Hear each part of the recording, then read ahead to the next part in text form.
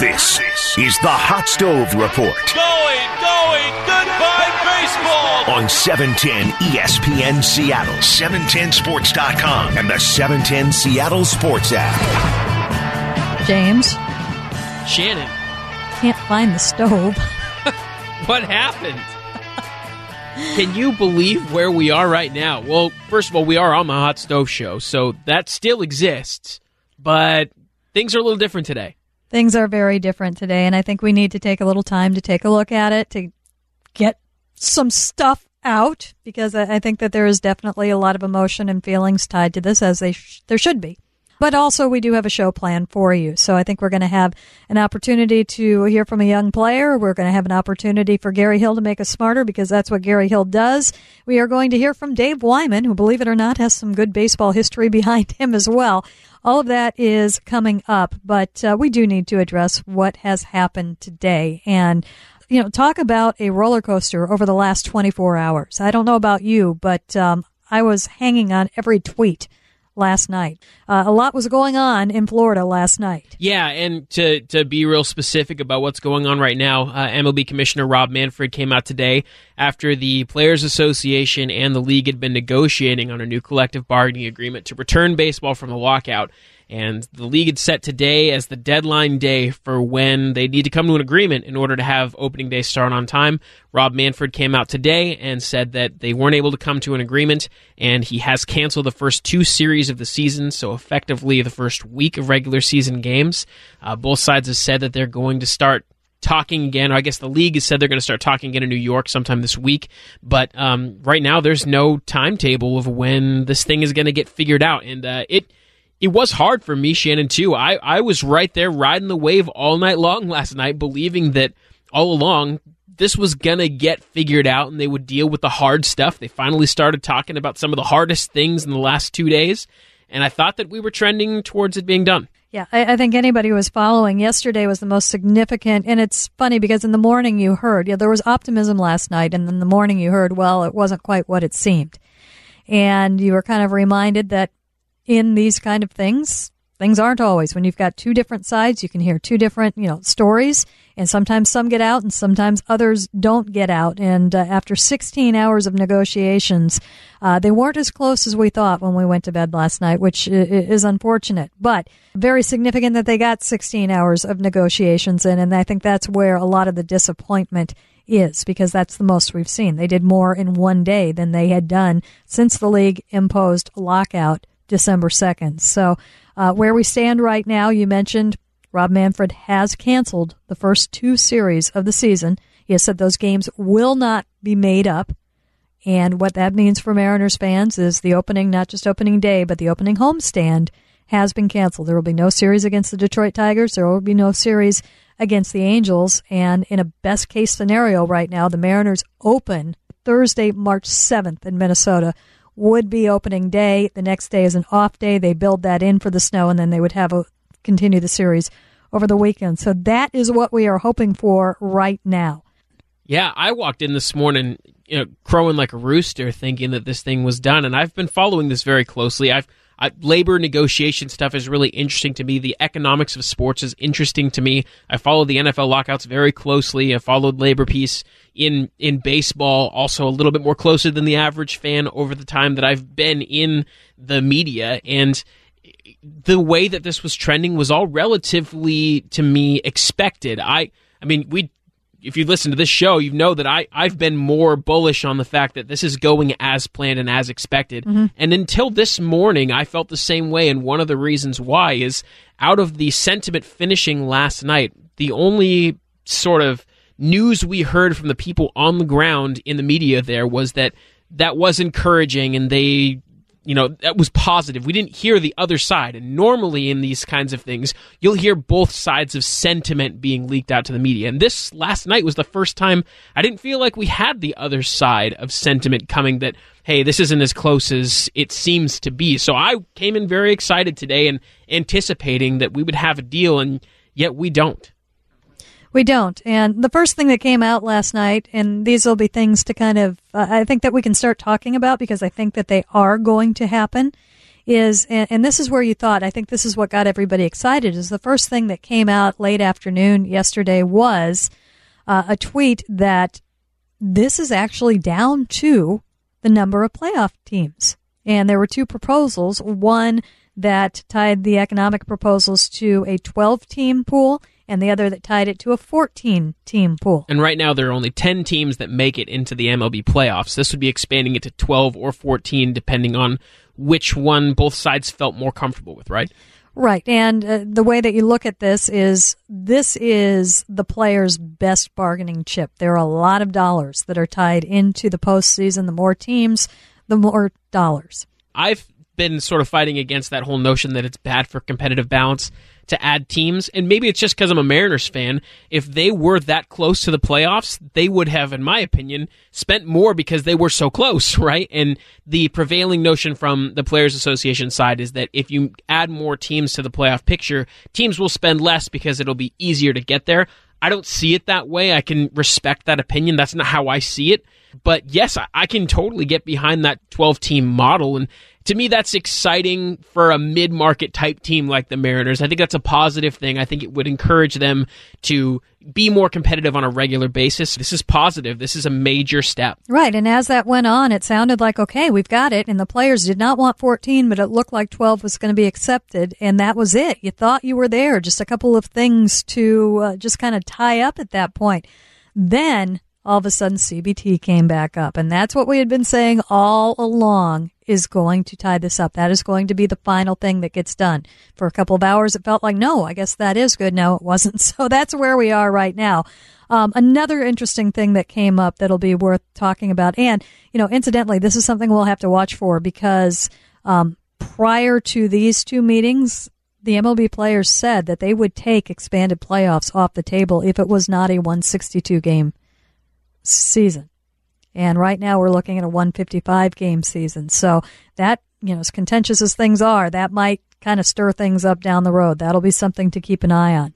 Yeah, and to your point that this last 8 days was progress towards baseball returning. Although we are today at a place where we haven't been in decades, where we're missing games due to lack of labor peace, there was major progress, and there were some things that were generally agreed on or gotten to be so close in the gap between what the league wants and the Players Association wants. One of those is the increased minimum salary, right? And that's a major thing that the players have been pushing for. Can you tell us a little more about that? Yeah, so the issues that it's all been whittled down to, this has taken a lot of issues that the players wanted addressed off the table, and MLB has just said no to that, and they will have to wait for another collective bargaining agreement. But the three areas were the CBT. And the CBT is the luxury tax. It's basically a salary cap in baseball. Right. You can't spend over this. If you do, there's penalties that you have to pay financially as a team that crosses that threshold. Right, and we'll get to that in just 1 second. Major league minimums.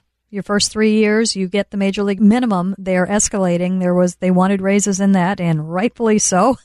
And then the last one was something new, a bonus pool for your top club control year 1 through 3 players. And that means if you're making minimum salary, you now have access to making more money if you dramatically outperform what you're expected as a rookie. Right. And your young stars are not getting paid right now, and some of them are just putting up, monster numbers. That's how baseball has been forever. This is something that needs to get fixed because they're not necessarily getting paid for that later, and they are still under club control for 6 years. So this is a way to alleviate that a little bit. Where we left off with that in MLB's latest offer, pre-arbitration bonus pool, they offered $30 million. That was up from $5 million. That was up $5 million from what they had offered before.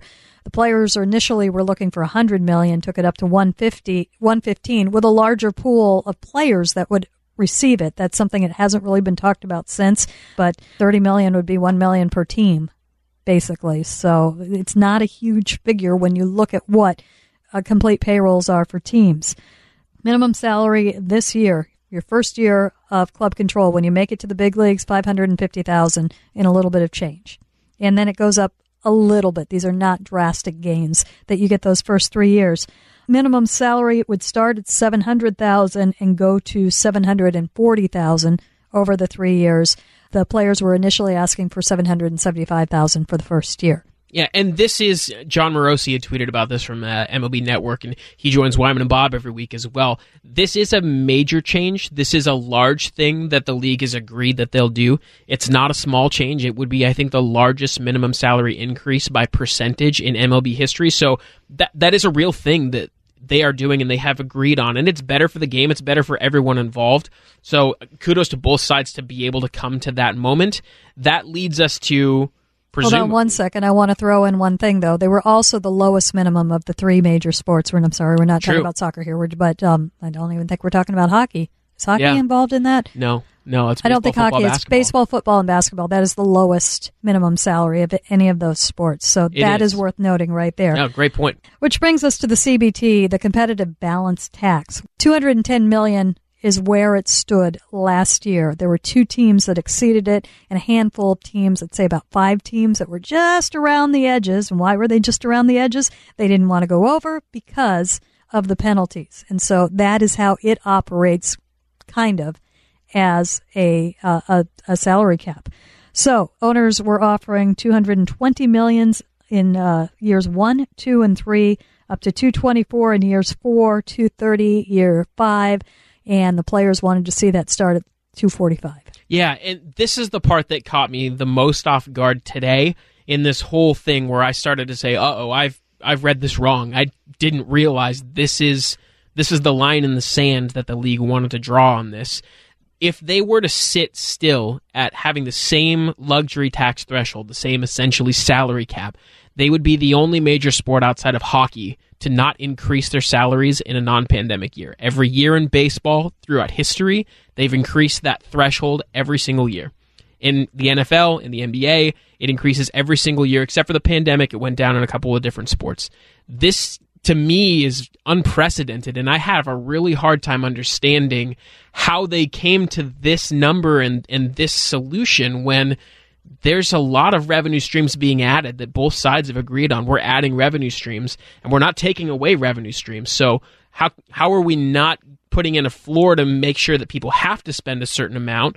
And then we're also not going to raise the cap of how much teams can spend. I'm having a hard time figuring out how that makes sense. Yeah, if you look at the graphs, I mean, the revenues are just up, and the payroll is stagnant and actually falling off a little the last 4 years. And that, should come into play in this. I think that you would think, well, all of the owners are for this, right? And I'm not so sure about that because pretty sure Steve Cohen wants to spend lots of money. Why are we stopping Steve Cohen from spending lots of money with the Mets? Hal Steinbrenner, the same thing. The Dodgers, the same thing. Boston Red Sox sometimes are there. The Cubs had to take a big step back this year, or didn't have to, but chose to take a big step back because they were up against it as well in recent years. So what's holding this up are those teams that aren't spending, which, they're the ones who are, well, we need the balance. Right. And I think that's where a lot of the question has to be. There are also the revenue-sharing teams that are getting dollars from the other clubs and the other deals. And, is there a better way to make those teams more competitive? And you look at that, and there are teams, look at the Tampa Rays. And they're right there. The Oakland A's have been right there. You look at, it has been a different team that has won the World Series, I believe, every year the last 12 years. There is something going on there. You don't have the big bad Yankees running away with it all because they are spending all of the dollars. But, in baseball we've heard, and they've actually gone after some of the teams that have done it. Some of that revenue sharing sometimes goes straight to the pockets, and that's wrong. These are the things that you have to figure out. I'm not sure that there's anything on the table or that's been on the table that's going to address that problem, even if we, get to a deal in the next week, 2 weeks, couple of months. I'm not sure that problem really gets fixed based on what's being talked about. There isn't, but one of the goals, one of the big aims for the players was anti-tanking. We cannot have tanking teams. And so that kind of is encompassed, I think, in all of this. And, again, we've talked a little bit about this through the weeks, and that there is just so much it doesn't get fixed in one collective bargaining agreement. And it's not just because, and, you talk to people, and the players have been on the wrong end of this thing the last couple of collective bargaining agreements. I think the owners have clearly been winners. But the game has changed so much that there needs to be a dramatic overhaul in how all of the dollars work. And it's the wrong atmosphere right now because the two sides do not like each other. But you need more of a partnership. You need both sides pulling together for the good of the game, and it should be a win-win situation. There's so many dollars out there that this needs to get figured, but it's going to take a lot more than even what they were trying to do initially with this. So that is where we are right now. We'll get into it a little bit more a little bit later in the show, including a very surprising topic that came up last night that I was encouraged to hear about. We'll get to that as well. But as I mentioned, we have got a full show planned for you tonight. Our hearts are heavy, but we soldier on here. We will bring you the show.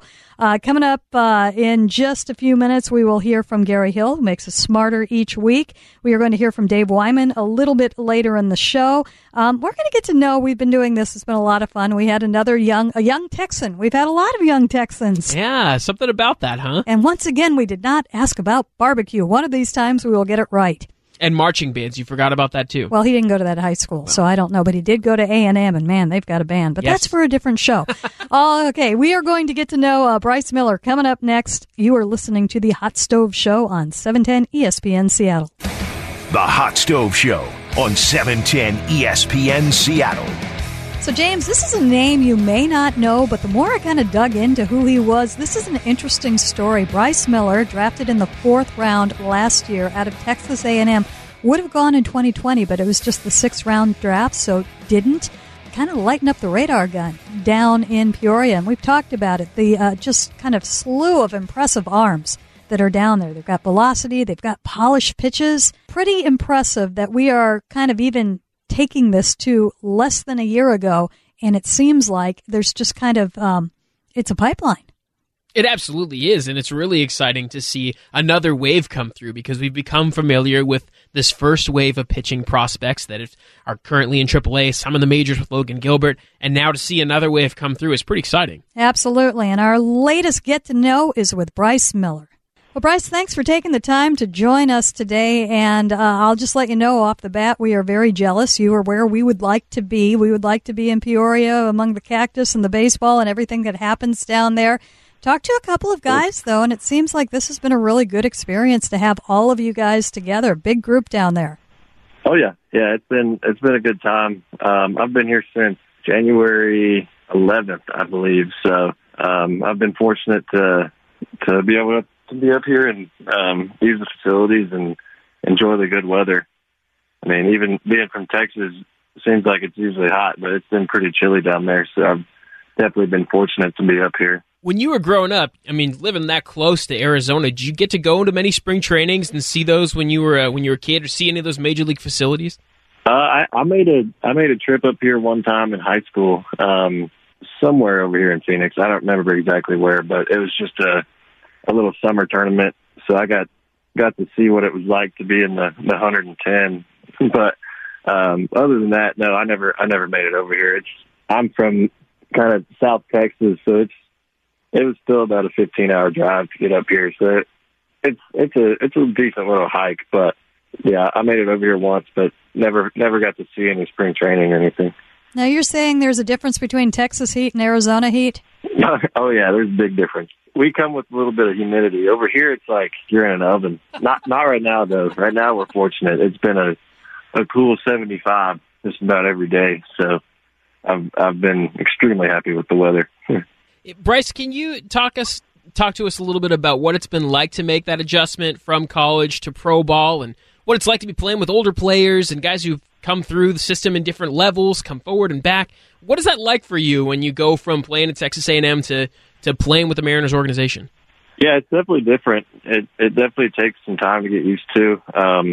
I'd say the best thing about it is I don't have to do any school anymore. So everything I do is centralized around baseball. So, but it's definitely, I'd say, more hectic just in the fact that there's so many more people in the organization, so many more names to get used to, and you can wake up one day and be told, hey, you're going across the country, go throw and then come back. So it's more hectic, but I think it's way more enjoyable just in that I'm able to, develop a routine, and I don't have to worry about any exams or any pop quizzes or any of that stuff on the side. So far it's been a great experience, and I'm looking forward to doing it all year. So they didn't have a baseball degree at Texas A&M? I wish I would have majored in it if they did. Very good. I understand you had a couple of teammates that are in the organization. You played alongside Zach DeLoach for most of your A&M career. I did, yes, ma'am. I was with him for 2 years, I believe, and I got to play with him up in the Cape as well, in Falmouth. So yeah, I know DeLoach pretty well. What happened to him in the Cape? That seems like where he really took off. Oh yeah, he got up there, and I remember he was in the cage just hitting and working on stuff, and I believe he changed something with his load or something, and next thing you know, he's the batting champion of the Cape. So whatever he did, I'm glad he did it. I heard you've had you've done a little extra, saw some posts on social media from a bunch of guys, but you're getting a lot of personal best, it looks like, in the six-pack up there. Oh, yeah. Yeah, we have the off-season thing called Gas Camp. They changed it this year, and it wasn't called Gas Camp this year, but it was a pitchers-only camp, and they changed the name to Shove Camp, but for me, I've seen some pretty decent velo jumps, so I'll still claim Gas Camp. But yeah, it's been good. I've been able to add a little bit of velocity this off season, and hopefully take that into the season and run with it. You've thrown tens of thousands of pitches in your life, I'm going to guess. And what's it like for you now as a professional to see yourself at your age adding miles per hour still on your fastball? What's that like? I mean, I think just as with anything you do, it takes a lot of work. A lot of people don't see what goes on behind the scenes, and I think for me, I really just started pitching my senior year of high school, and I think there's every year that I throw, I learn more about my body and about pitching, and I just think it's just all starting to come together, and I think there's still a long way to go, but it's definitely exciting because I continue to see growth and continue to see improvement in all areas pitching, and so it's definitely exciting to see because nobody knows what the ceiling is or how far I'll go, so just excited to keep working and see what the future holds. I heard that you relieved in college, and then when you had to go back because the draft was shortened, you started. What are you doing right now, or what is your plan right now? Yeah, so my first 3 years of college, I pretty much closed or relieved, and then when I went back, I got the opportunity to start. I always felt like I was capable of starting. I just I never got to it, and so moving forward, they want me to start, and I'm going to ride that as long as I can and, help the team out wherever I can as a starter or as a bullpen guy. I'm good with either one, but as of now, I'm going to continue starting for as long as they'll let me. Well, it'll be a lot of fun to watch that progression, and good to know that kind of the doors are wide open for it, for you in that. Hey, thank you again so much for taking time with us today. Yes, ma'am. I appreciate it. This is going to be really interesting to watch his progression because everything that I'm hearing, he's got the velocity, he's got the pitches, and he has not, as we found out here, been a pitcher for long. That's the most exciting part to me. When you get to know somebody's story, you look at their stats, you follow online, and you see through Twitter, this guy's coming through, he's drafted in this spot, the rankings have him here. But when you hear some anecdotal evidence like that of, I'm still learning, there's still more to come from me, and I'm seeing it play out when I try new things and I go through the system. I think it is really encouraging. It'll be fun to watch. And I love the no pressure. It's like, hey, nope, I'm still working on this. I'm getting there. And we also got a lot of mams. There are going to be a lot of mams when we get to Arizona, I'm learning. Yes. And you know what? And you deserve it. You get some respect on your name, as people say these days. So, yeah, I'm here for that too. All right. We're also here for what is coming up next. As I mentioned, There was something encouraging and surprising that came out of the talks last night. We're going to get to that, but before that, Gary Hill's going to do something a little bit different. We lost a member of the Mariners family this week, and he is going to not make us smarter, but give us just a good picture of a special person who we lost from the Mariners family. That coming up next as the Hot Stove Show continues on 710 ESPN Seattle. We are back with the Hot Stove Show, and it was a tough week for the Mariners family. We lost an original Mariner and somebody that I saw every day up in the broadcast booth. Always had a smile on his face, just incredible, just positivity to him and just a joy anytime you were to encounter him. And you heard that from everybody who did encounter him. Julio Cruz passed away this week. Gary Hill with a special tribute. Well, tonight we will talk about a good friend who we lost too soon. Former Mariner standout second baseman and broadcaster Julio Cruz. Julio Cruz, Juice, the Cruiser. He was quite a ball player for the early Mariners. Julio anchored down second base from 1977, the first year of the franchise, until June the 15th of 1983 when he was traded to the White Sox for Tony Bernazard. And with the White Sox, he helped Chicago in their run for the American League West flag that year. But while he was a Mariner, oh, how he could play. Timbo into the wind, and the redhead from Darkness pitch, a breaking ball. Swung on and a ground ball toward the hole. A diving stop by Julio. He straightens up and throws him out. Oh, my! What a play by Julio Cruz. Who can forget the dazzling fielding plays? A Mariner record 11 putouts in an extra inning game in 1981. Also turned a club record 5 double plays in that game. And it was the Cruiser who gobbled up the final out in Gaylord Perry's 300th win. The 2-1 pitch to Randolph. Swung on, ground ball to Cruz. This should do it. He's got it. It's over. Gaylord has 300. But most of all, it was his base running for which we will remember Julio. The first thing I did was I gave the sign to the hitter. Okay, what pitch I'm going to go on. He looked down, and then my key was I would stick my finger in my earlobe. You know how the helmet has the ear protector? I would stick my finger in there, and that means I'm going to go on that pitch. That means I got my key already. Yeah. I wish I knew that broadcast. Oh yeah, would have been cool. Oh, the Cruiser's going on this pitch. Yeah. Oh boy, look how smart I am. Yeah. And then I look at the pitcher as a whole, and by looking at him as a whole, you can break down: does he bend his knees before he goes home? Does he open shoulder? Does he close it before he goes home? Every pitcher has a key, and if they don't have a key, you just key off their left leg as the right-hander. Once that left leg comes up or buckles, then that's when you take off. You have to have 3 strides. This is from Lou Brock to the Cruiser. You have to be in your 3rd stride before the ball actually leaves the pitcher's hand. Yeah. You have to be in your 3rd stride. You have to get to your 3rd stride as quick as possible. And then you have to hold it. It takes 11 strides, Rick. 11 strides. When you take a 10-foot lead, it takes 11 strides and a slide to get to second base. It takes you if you're a good base runner, fast, it takes you 3.1, 3.2 seconds to go from your lead to second base. It takes a pitcher 1.4 to the catcher 2.0 to second base. So that's a 3.4. So if you're a base runner and you're going in there at 3.1, 3.2, you have a pretty good chance of beating that throwout. Yeah. But the key is to get a good jump, and also the other key is to get into your top step as quick as possible. Yeah. He's in the American League record book for his 32 consecutive steals from September of 1980 until June the 11th of 81. Number 32 came in a game against the Orioles. Pitch on the way to Bakke as Cruz goes. It's outside. Throw through to second is not in time. He's tied the record. Julio Cruz has stolen 32 in a row.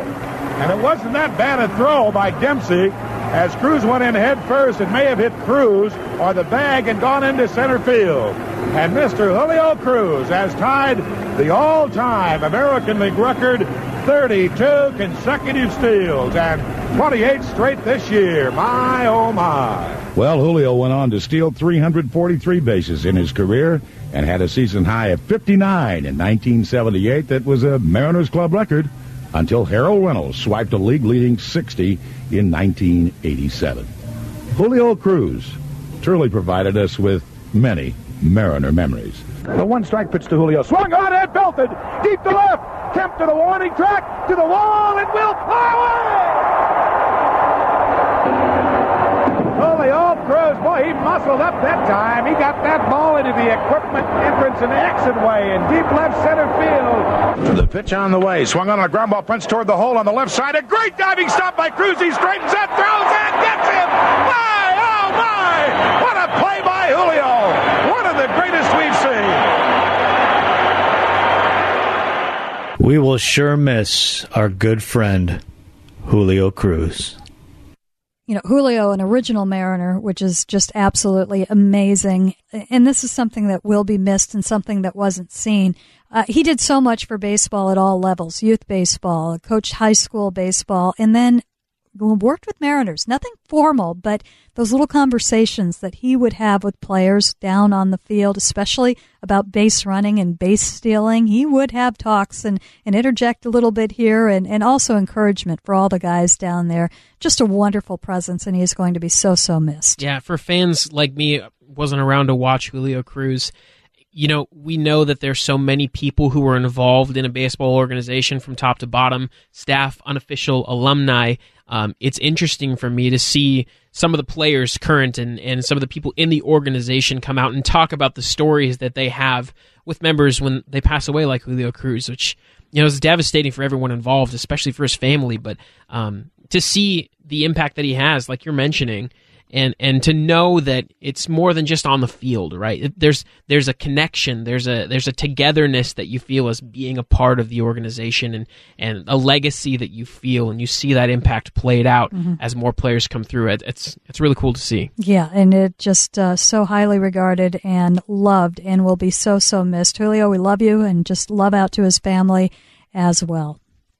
Before we went to break, glad we're getting to this and not forgetting about it, because it was an encouraging moment and surprising moment in the talks that happened yesterday. And it's something that we've talked about on this show, is that there was some concern that a lot of things, on-field things, would get missed in this CBA because there was so much focus, and rightly so, on the economic side of things. And lo and behold, there was a tweet last night that they were discussing the shift. The shift made it into the talks. Yeah, and I was surprised by that too. I really wasn't sure how many details they would really get into in on-the-field play, but it'd be a massive change. It would be a landmark decision to do something like banning the shifts.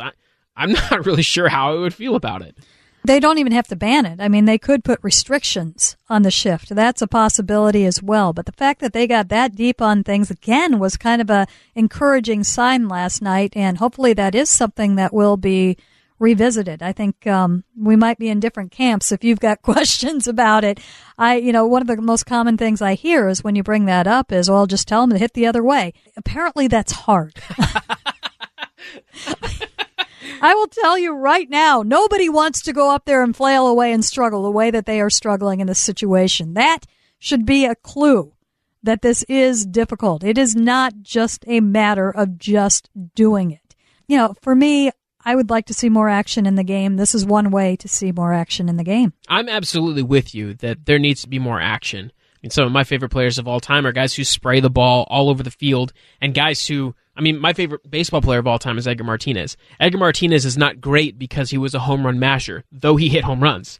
He's the doubles king. He hit the ball hard, and he hit it everywhere. And I love that. To me, that's a sign of mastery, of mastering your craft, of being in control of where you are. And that's the Mariners' philosophy right now, as they be very clear that they want to control the zone. So I would love to see more people who are in that situation, more Bo Bichette's of the world that are coming up with the Blue Jays who are focused on spraying that around.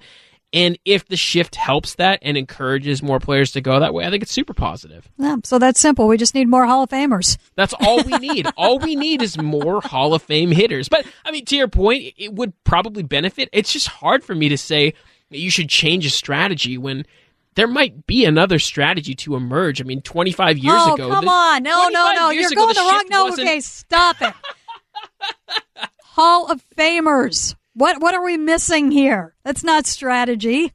Well, I'm saying that it's not that easy. Putting the shift in place was not something everyone was doing 25 years ago. It was a new strategy that people were Still employing. haven't figured it out, so maybe it's not that easy. And so now, it's just a matter of time before there is another strategy that emerges? Because the current hitting strategy is to ignore it and hit the ball over the fence. That's the strategy. But is there another one that come over time? It was the strategy necessitated. It wasn't just because we're just going to try and hit it over the fence.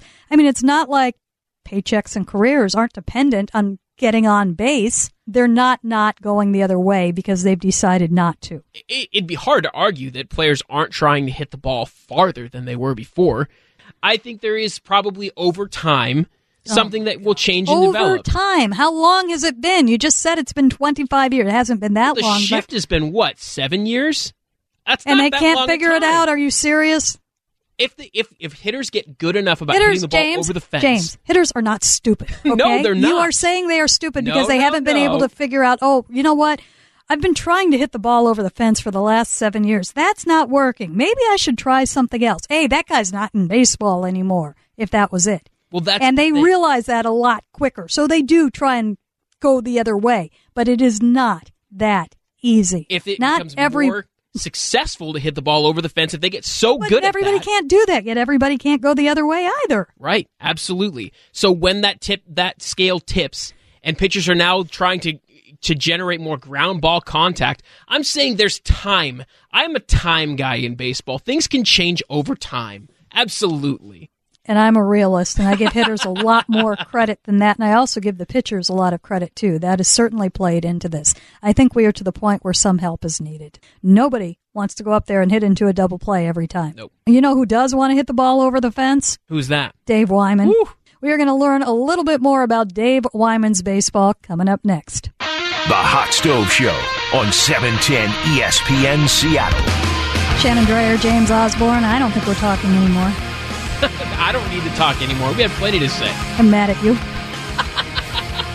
How can you be mad at me? Never mind baseball and the Players Union right now. I cannot accept how you look at the shift. That's all there is to it. So nope, putting the hand up here. Not talking to you anymore. Fortunately, there's somebody else we can talk to. Dave Wyman from Wyman and Bob, which can be heard from 2 to 7, Monday through Friday here on 710 ESPN Seattle, joins us as we continue to get to know those who talk baseball during the day on our flagship station. Dave, welcome in. Those who talk baseball that really shouldn't, and they're not qualified now to. Stop that. I'm kidding. Actually, the only reason we really have you, he actually chops all the wood and wrestles the bears if they are out there for the hot stove. There you go. There's lots of bears in the hot stove. So. Well, it's a good reference to their show. The hot stove. You ever need any good bear wrestling talk, it's on that show. And it's not Bob who's wrestling them. Might give him a little jiu-jitsu kick or something like that. Karate, I think is what it is. Okay. Let's reel this back to baseball somehow. Dave, I just so enjoy watching kind of the journey of football players getting to learn about baseball. Yeah. And you were thrown into the fire. Yeah, I was. And, I started off with Kevin Calabro once a week, and I would come on and, we'd talk about football. But then when I got hired as a full-time host, it was during the football season. But then it dawned on me in December, it's like, this is going to end here pretty soon, and we have to start talking baseball. But, I just try to stay in my lane, and talk about what I do know. But, it's just in the very beginning, what I did was I would send pictures to Bob, actually, of me sitting on my bed, and I'd have a bowl of M&Ms and potato chips and a notebook and a pen, and I'd be in front of the game, basically tracking every pitch, and just trying to, get a feel for it and all the different things that go along with, what you should look out for. What are the things that are relevant? The other thing too is, and I'm kind of a stickler about this with football, that people try to they use all these fancy terms that nobody understands what the hell it means. And, sorry, can I say that? Whatever. I'm sorry. But yeah, and that bothers me, because I think what you should do is bring the game to the audience. I worked hard to really try to understand baseball. And of course, it's a constant journey. I'm right in that journey with football right now. I mean, the second you think you know everything, you're dead, basically. What are the commonalities that, I look at, and we saw this with Brock a long time ago, but I realized that he attacked things as an athlete. Yes, you played football, but you're both athletes. There's an athlete mindset. There are things that you understand and see that others don't automatically. Yeah, I think the big difference, though, baseball and football is the mentality. I'm really impressed by that because it takes a lot of focus for a really long time and a lot of games.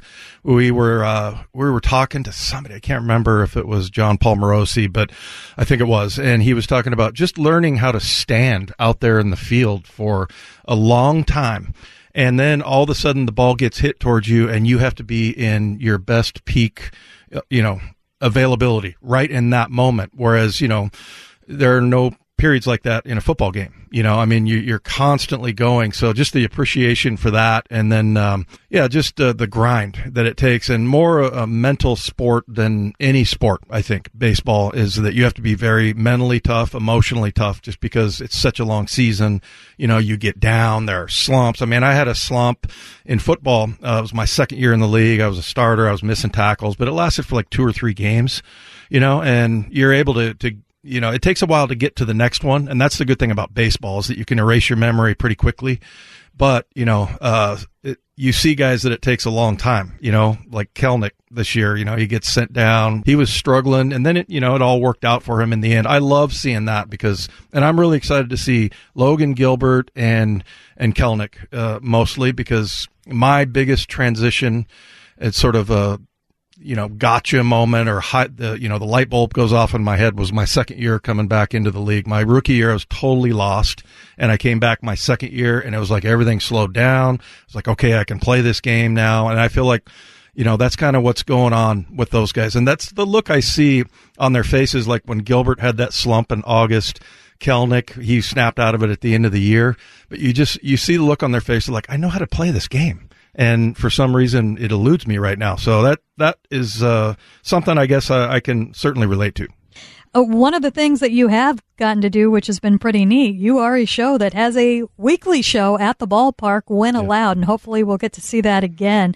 Some of your experiences, and you get to sit down, not just on the phone, but face-to-face with some of these guys. Well, what's kind of jumped out at some of the conversations that you've had? Well, getting shelled during batting practice is because that's in left field, Edgar's is, and we have a net up there, but a couple of times the balls get through there. They come in hot. Yeah. I remember one time having a conversation with Scott Service over the fence there about his Green Bay Packers. We were talking football. But, it's been really cool. And mostly, to get those guys out there. I remember Nelson Cruz, I think, is maybe one of the best people in any sport that I've ever been around. But he hung around and answered a question that Danny O'Neill had. And I look over, and he has his hand on Danny's shoulder, and he's looking him in the eye and just taking in every single thing. That guy was always available. No matter what you asked him, he would look you right in the eye, and it was like you were the only person in the world.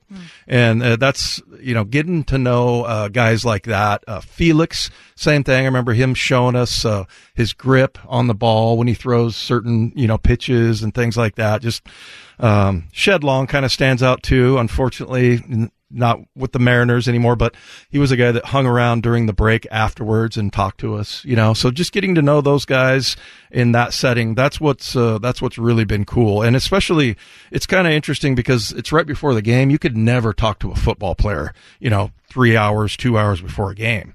And the baseball players, it's just such a different world. Really, really interesting, the mentality and the difference between the two sports. What was last season like for you?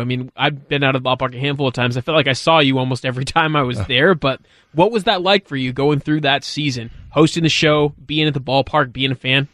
Well, I didn't know. Bob kind of got the whole thing going. I'm like, are we going to talk Mariners like most of the time? And he's like, yeah, absolutely. And I was like, I was a little skeptical, but man, it was a great call because it was Bob. Like, we got to get excited about this team. We'd text each other during the games and things like that. And it got to the point where when they had a day game or they were off, you were upset.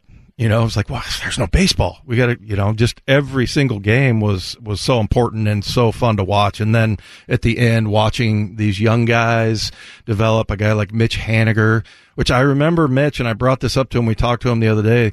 His first appearance in Seattle was at that press conference, Shannon. I think you were there. You might have been there, James. But I got a chance to sit down and talk to him, and he was a guy that, you know, wide-eyed and like wondering if he's going to have a career. Was that 2016? Maybe, or 17. But anyway, you know, now we talk to him, and he's such a huge part of this team. And yeah, seeing guys develop and go through that when he was kind of an unknown in that trade with the Diamondbacks, and now he's one of the most beloved athletes in Seattle. If your path as a kid had taken a different turn and you had become a potential MLBer or an MLBer, what would Dave Wyman, the baseball player, be? Well, I always could run, actually, so I'd probably be an outfielder, but I just don't have the mentality for baseball. Just like golf, you know, the guys that can hit an object with a stick, the hockey players, the golfers, you know, I just don't have that mentality. But yeah, I'd probably be an outfielder and maybe want to plow somebody at the plate. I was going to say, like, the physicality of you, I could just see you as like a Salvador Perez, huge catcher behind there, just calling shots, just being the enforcer back there. I could see that. Yeah, well, and I heard stories about Zunino and how he was such a sweetheart of a guy, nice guy, but that he had a temper and he could lose it. I heard something about a bat rack being destroyed into 100 pieces. Possibly. Yeah, maybe that kind of player. Fun. Dave, thank you. Thank you. Where are you picking Dave? If you're picking teams, where are you picking him? Baseball. 3-inning game or 7-inning game? 3-inning game, he's in my top 3. 7-inning game, maybe a little lower down the list. I gotcha. A lot of fun to hear about Dave Wyman's baseball there. And, hey, you know, we did our best. It's been a rough day. There's no question about it. We'll get up and we'll try again tomorrow. Hopefully baseball is not too far on the horizon. And, you know, the encouraging news there is both sides have said that they are willing to come right back to the table, although it doesn't sound like they're going to meet until Thursday at the earliest, which honestly, I think sometimes you need to walk away.